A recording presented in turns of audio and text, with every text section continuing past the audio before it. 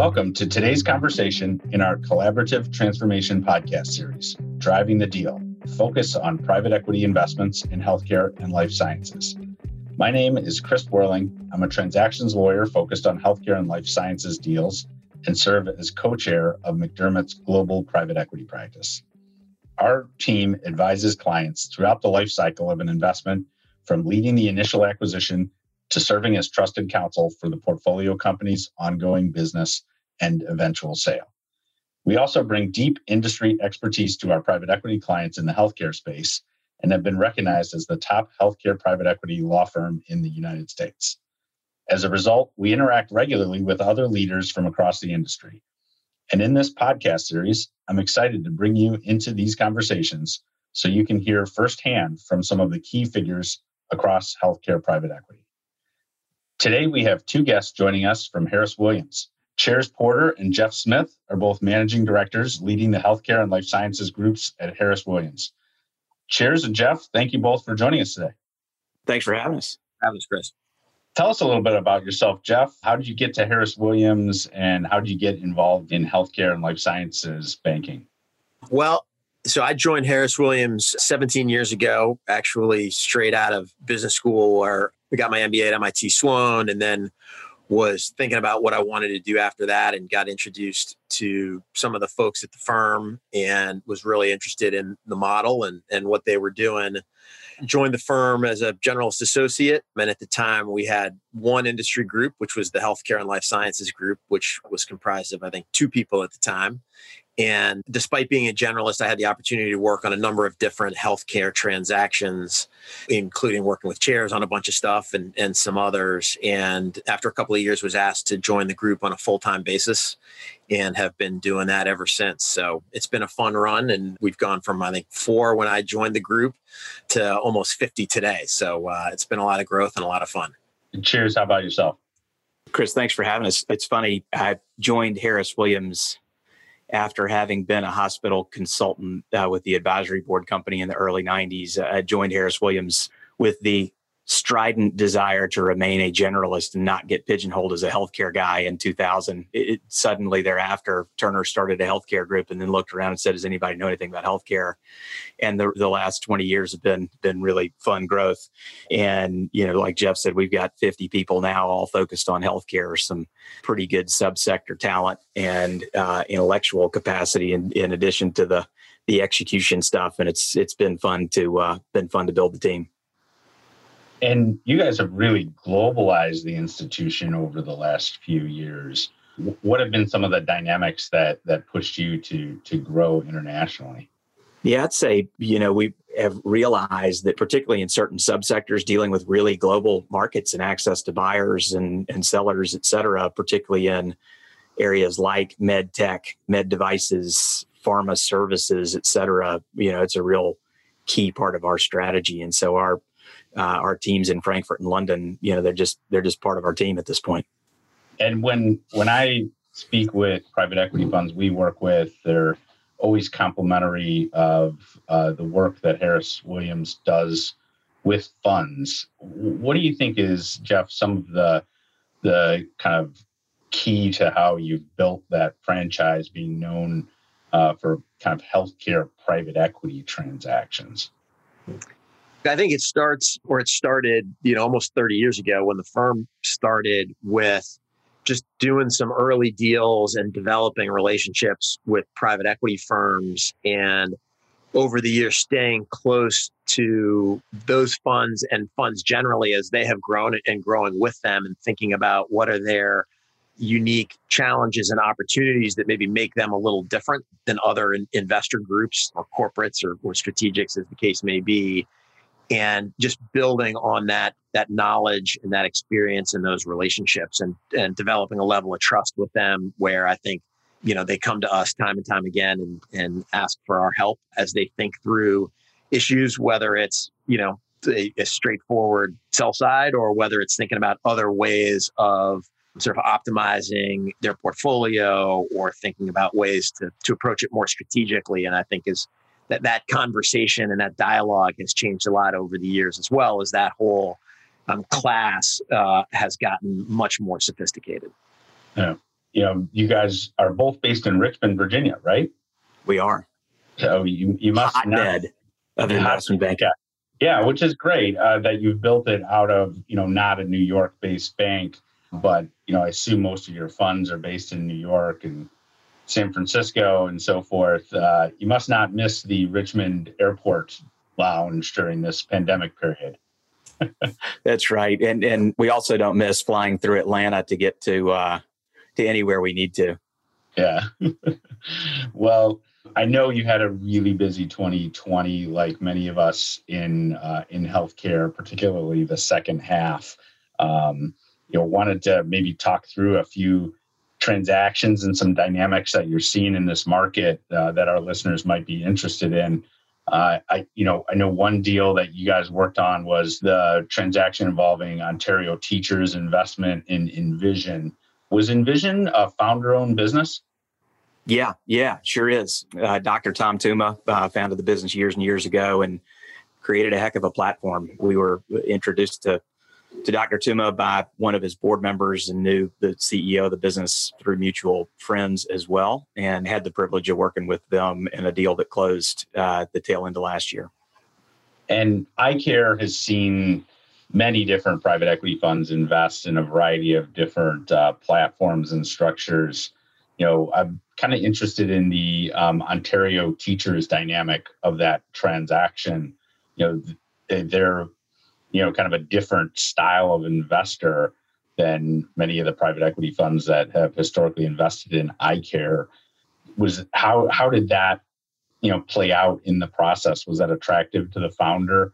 And what are the dynamics of working with a kind of a large global pension fund manager versus a traditional private equity fund? Yes, the Teachers team was a very attractive partner for Dr. Tuma and for Chris Carkany, the CEO. We worked with Teachers for years, and they are very thematically focused, whether in healthcare or beyond. Our experience with them is that they are looking for very, very high quality opportunities in subsectors of different areas that they check off on, approve, and then go get. They had spent a lot of time in vision care and had come in runner-up on a couple things very close to when we started talking to them on Envision. And they had their work done on the sector and had identified Envision as a company that they wanted to prioritize, and they went at it very directly. They had, in addition to the relationship with us, they had some board relationships with some of Dr. Tuma's advisors, et cetera, and just had a very, very collaborative set of conversations all the way around to identify the asset and pursue it and get it done through a time period in COVID when the volume of that business had its ebbs and flows. And that's a nice way of saying what actually happened to the business and many other multi-site retail-facing businesses in the March, April, May timeframe. But Teachers did their work early pre-COVID, and then we waited for the business to recover a bit, but Teachers was there and did what they said they were going to do at the end of the day. It was really a great experience. And, I know many of the funds out there are pitching kind of an operational focus and things like that. Does an investor like Teachers, bring that to the table as well? Or how should a founder-owned business think about kind of working on growth with an investor like that? Yeah, there are certainly private equity groups that have a real operational focus. I would characterize Teachers as ones who are backing a management team to make a growth plan happen. And, I think that's why both Chris and Dr. Tuma were fired up to partner with them is they've got plenty of capital to make more organic growth happen, more de novos happen, more M&A happen. And they approach that from a partnership perspective as, hey, we're here to make your growth hopes and dreams and plans happen. Yeah, that makes sense. I can see how that's appealing to a founder that's executed in the past and has really kind of a vision for the future as well. For sure. And are there any different hold period dynamics for an investor like Teachers? Was that appealing to the founders there?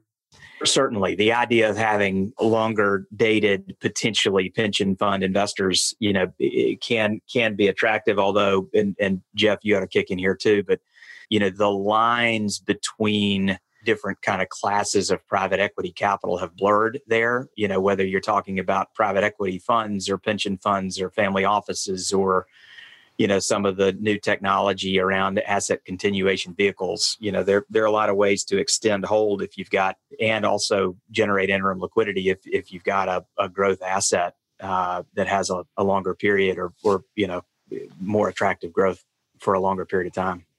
Yeah, I guess one thing just to add to that, I agree with Cheairs. I think there are certainly some sellers, whether it's founders or others, who like the idea of not having to start thinking about an exit within a couple of years or what that might look like. So if somebody can approach them and say, hey, we've got a 10-year hold period, or we've got a longer dated fund, or whatever it may be, I think in certain situations that can be positively differentiating. And then I think to Cheairs' point, I think from an investor perspective, obviously there are lots of pros to having more flexibility from a hold period perspective, what that can mean from an IRR perspective, and how you think about that from a return perspective as well. So it's certainly a topic that is gained a lot of traction. And as I'm sure you've seen, Krist, there are a lot of folks out there who have gone out and either looked to get more flexibility within existing funds, or in some cases raising new funds that may have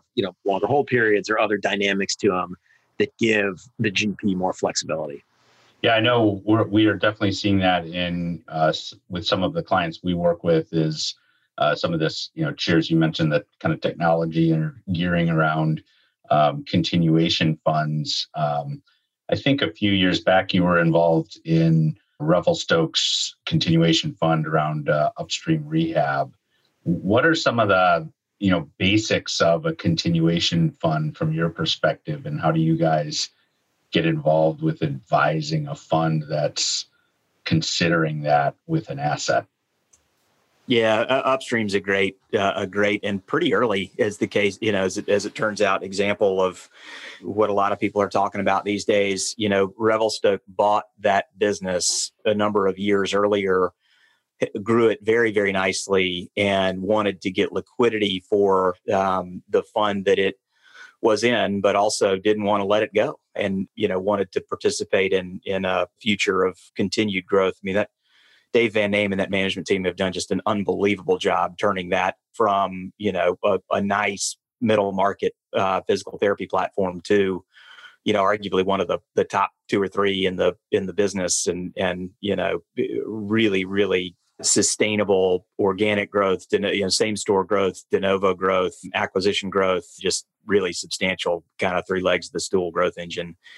And Revelstoke hired us to advise them on the different options out there, and they chose to do an SPV and go that direction for the reasons kind of structurally that option exists, which is the ability to give the fund that an asset is in liquidity, but have either another fund or the GP itself participate in the kind of the ups for that business for a longer period of time, bring in a new set of investors, and let the LPs kind of choose whether to stay in or get liquidity. So when they decide to kind of undertake that strategy, what does your role move to a kind of valuation advisory role, or how do you help shepherd that along with the LPs without kind of going out to market? How do you kind of land on the valuation that the initial fund is going to get versus the continuation vehicle? Yeah, I mean, that's a key question, and there are different ways to go about it. One can arrive at a value and establish that value and then build an investor book around that. One can also go to market and recruit a lead investor, a lead LP investor, at a certain value and build a book around that. The technology is evolving and has evolved a little bit.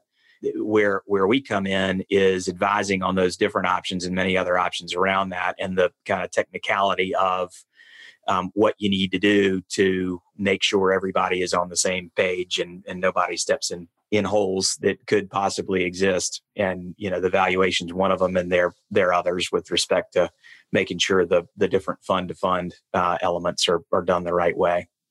The other thing that we have done, and Krist, I don't know if you know this, but PNC Bank has bought a business a couple of years ago called 6 Point Partners that has the LP relationships and that side of the business that they can bring to bear in these advisory assignments with us, so that if we do need to go out there and actively find LPs to either recruit a lead investor or build a book, we can do all of that as well. So they're essentially placement agents, but correct, have some specialized knowledge in this. Yeah, that's great.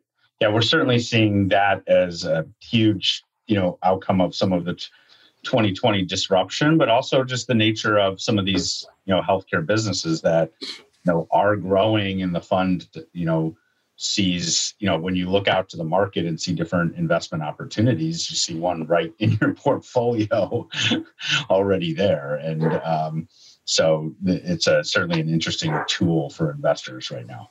That's what I was going to say, Chris. I think what's interesting is, in a world where it's much harder to find good businesses than it is to find capital, folks are looking out and saying, if I've got a business that I know and I like, and a management team that I trust, and a growth plan that I continue to be supportive of, why would I sort of let it go and have to go try to find some other business that checks all of those boxes, as opposed to just reinvesting in this one? And I think that's an easy story for the GP, but it's also becomes a really powerful story for the LPs, whether it's the existing ones or new ones, as they think about investing in a business like that. It makes perfect sense. Another trend that we're seeing, and I think you were involved in a transaction last year that's kind of exemplifies this trend, is this concept of bringing together different practice management assets that are owned by funds. So,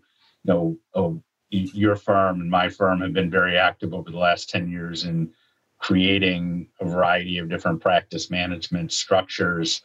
We were talking about one in eye care earlier, dermatology, physical therapy, and dental. There's quite a few different assets out there that have been created and, are generally performing well right now, but may not have scale. And, I wanted to talk for a minute about Midwest Dental transaction. I think you guys advised Midwest Dental, which was a portfolio company of FFL, in the sale of that platform to Smile Brands, which is a Griffin platform. Do you think that's going to be a trend for 2021 and beyond, that we see more of those platform combinations? Yeah, the short answer is absolutely. I mean, I think there is, to your point, in all of the sectors you mentioned and some others, there are great consumer and other trends that underlie a lot of those businesses. And you've seen a tremendous amount of capital flow into those to back businesses and to start to grow them over time. I think it's a natural evolution in all of those sectors, and they're all at different points in their evolution, but there is a natural point at which there's an opportunity for some larger, more sophisticated investors to begin looking at how do we create, real platforms of scale defined as, $100 million or beyond, right? I mean, there's a lot of businesses that you think of as sort of 10 to 50 million in EBITDA, sort of true middle market in the way a lot of people think about it.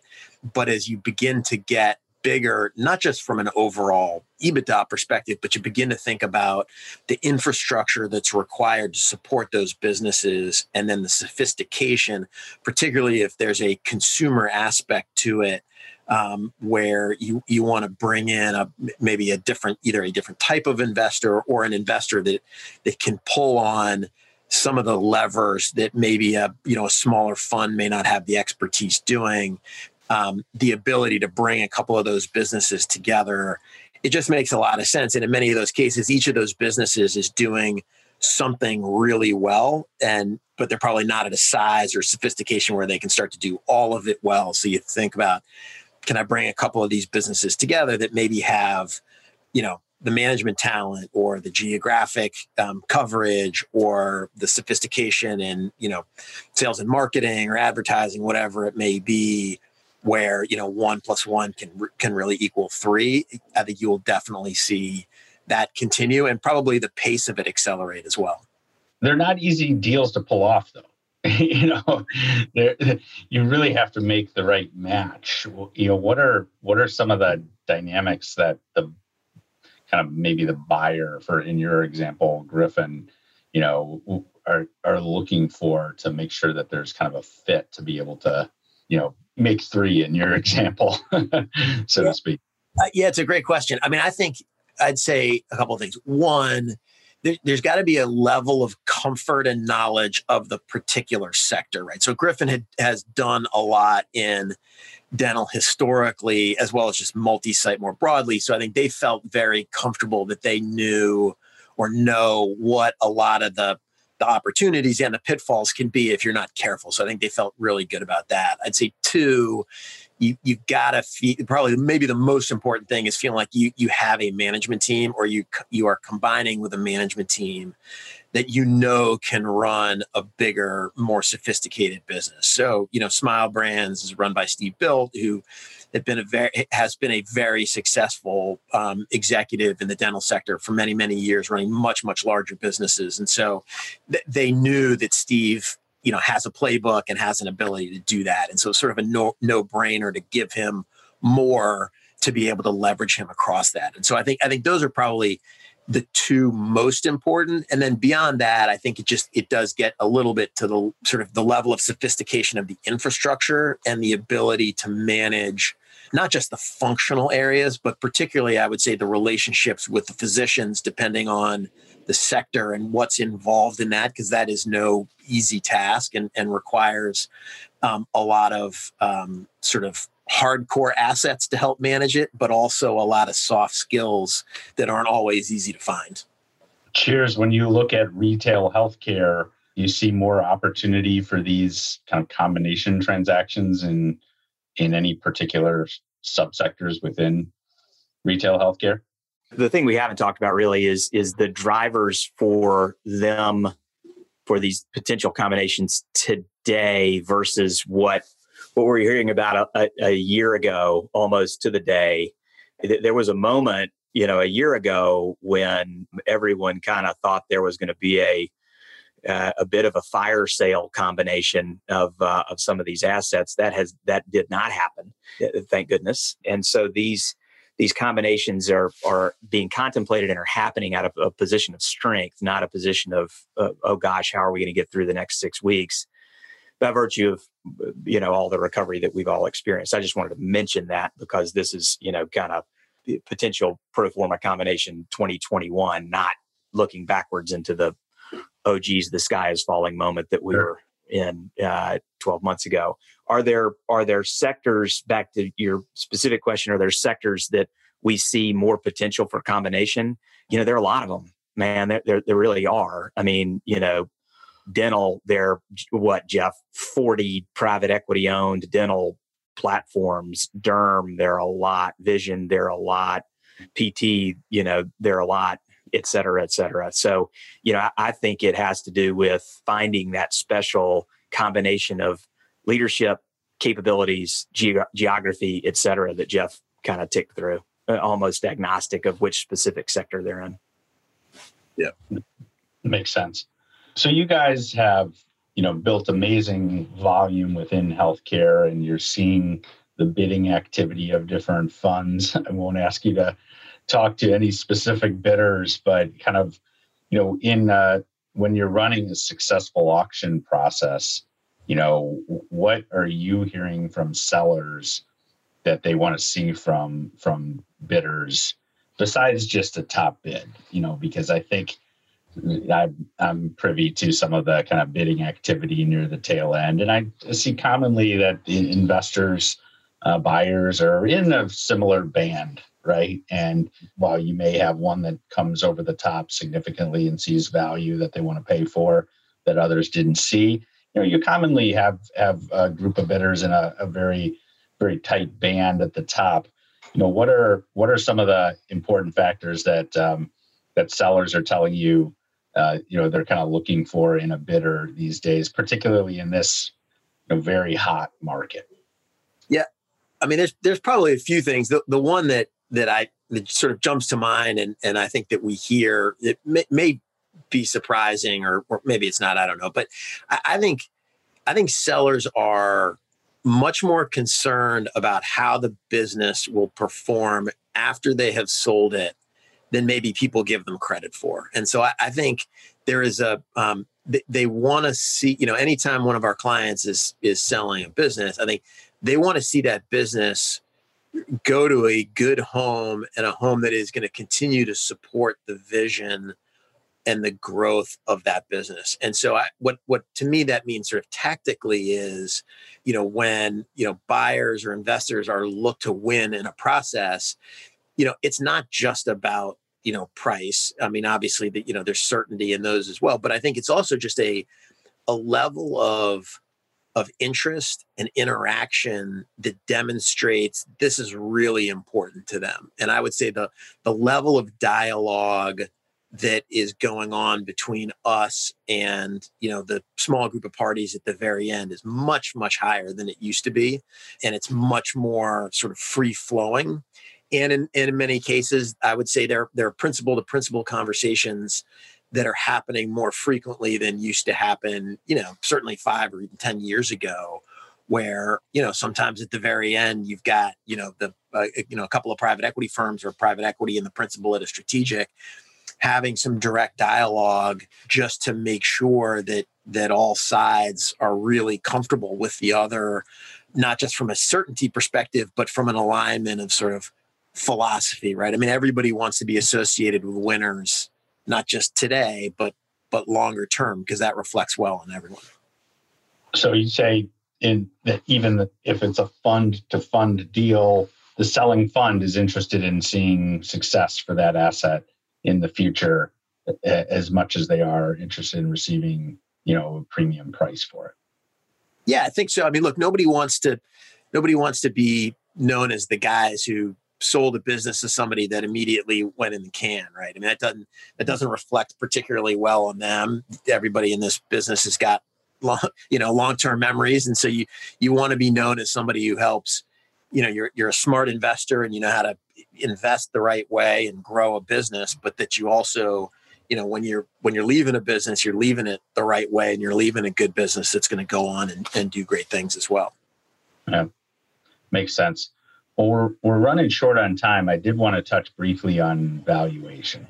In this low interest rate environment, valuation of these assets continues to climb, it seems like, despite some of the scariness of what started almost a year ago with the mass disruption we saw in healthcare. Just kind of a couple specific questions around valuation. We saw some utilization numbers in healthcare plummet during the second quarter, during the stay-at-home orders and so forth. And I've seen some data that deferred utilization is pushing into 2021. So 2021 is going to be a big year. Is that dynamic going to drive higher valuations this year? Or what are some other things, Cheairs, that are just kind of going to continue to support strong valuation in healthcare businesses? Yeah, gosh, there's a lot here. And yeah, you're right about low rates. There is also our brethren in private equity, are looking to invest their dollars behind quality companies. And, those situations, the A plus assets, are they're few and far between, or there is more, what's the right way to say it, more demand for those than supply potentially now or at any given time. And that's, it continues to move the curve from a valuation perspective. Your question about kind of pent up demand and is that driving things, I think the knowledge that we've, by and large, come out of the disruption of last year, whether it's multi-site or retail facing stuff, or whether it's more clinically acute inpatient outsourcing or what have you, volumes have come back, and that has given people a real array of hope and all that going into 2021, which is probably, it's certainly a piece of what's driving valuations. But I think the overall deal environment is the bigger piece of that, honestly.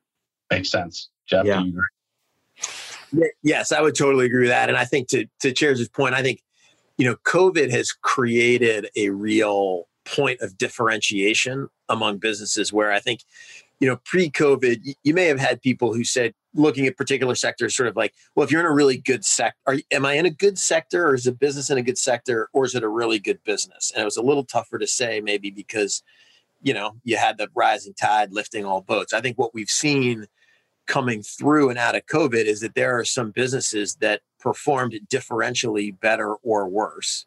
And investors are saying, I want to be back in those businesses that performed better. And that either because they've got, a better model, better strategy, better management team.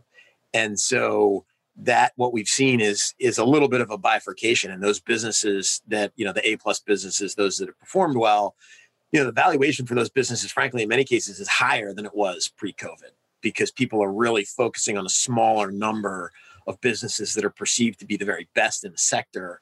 And then for those that aren't perceived that way, there's less interest, which I think then translates into, in some cases, lower valuations. Now, having said that, I would say, generally speaking, valuations are still pretty high across the board, but I think it's been surprising for a lot of folks how good they have been for those really top quality companies.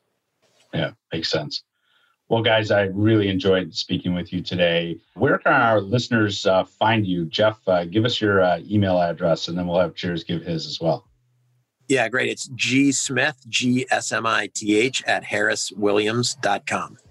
And I'm C. Porter. Good thing about that is you don't have to spell Cheairs. Well, great. Thanks again, guys. Thank you for joining us. And to our listeners, thanks so much for listening. For more insight and analysis about healthcare private equity investments and today's changing healthcare and life sciences private equity transactions landscape, check out McDermott's Healthcare and Life Sciences News blog at healthcarelifesciencesnews.com.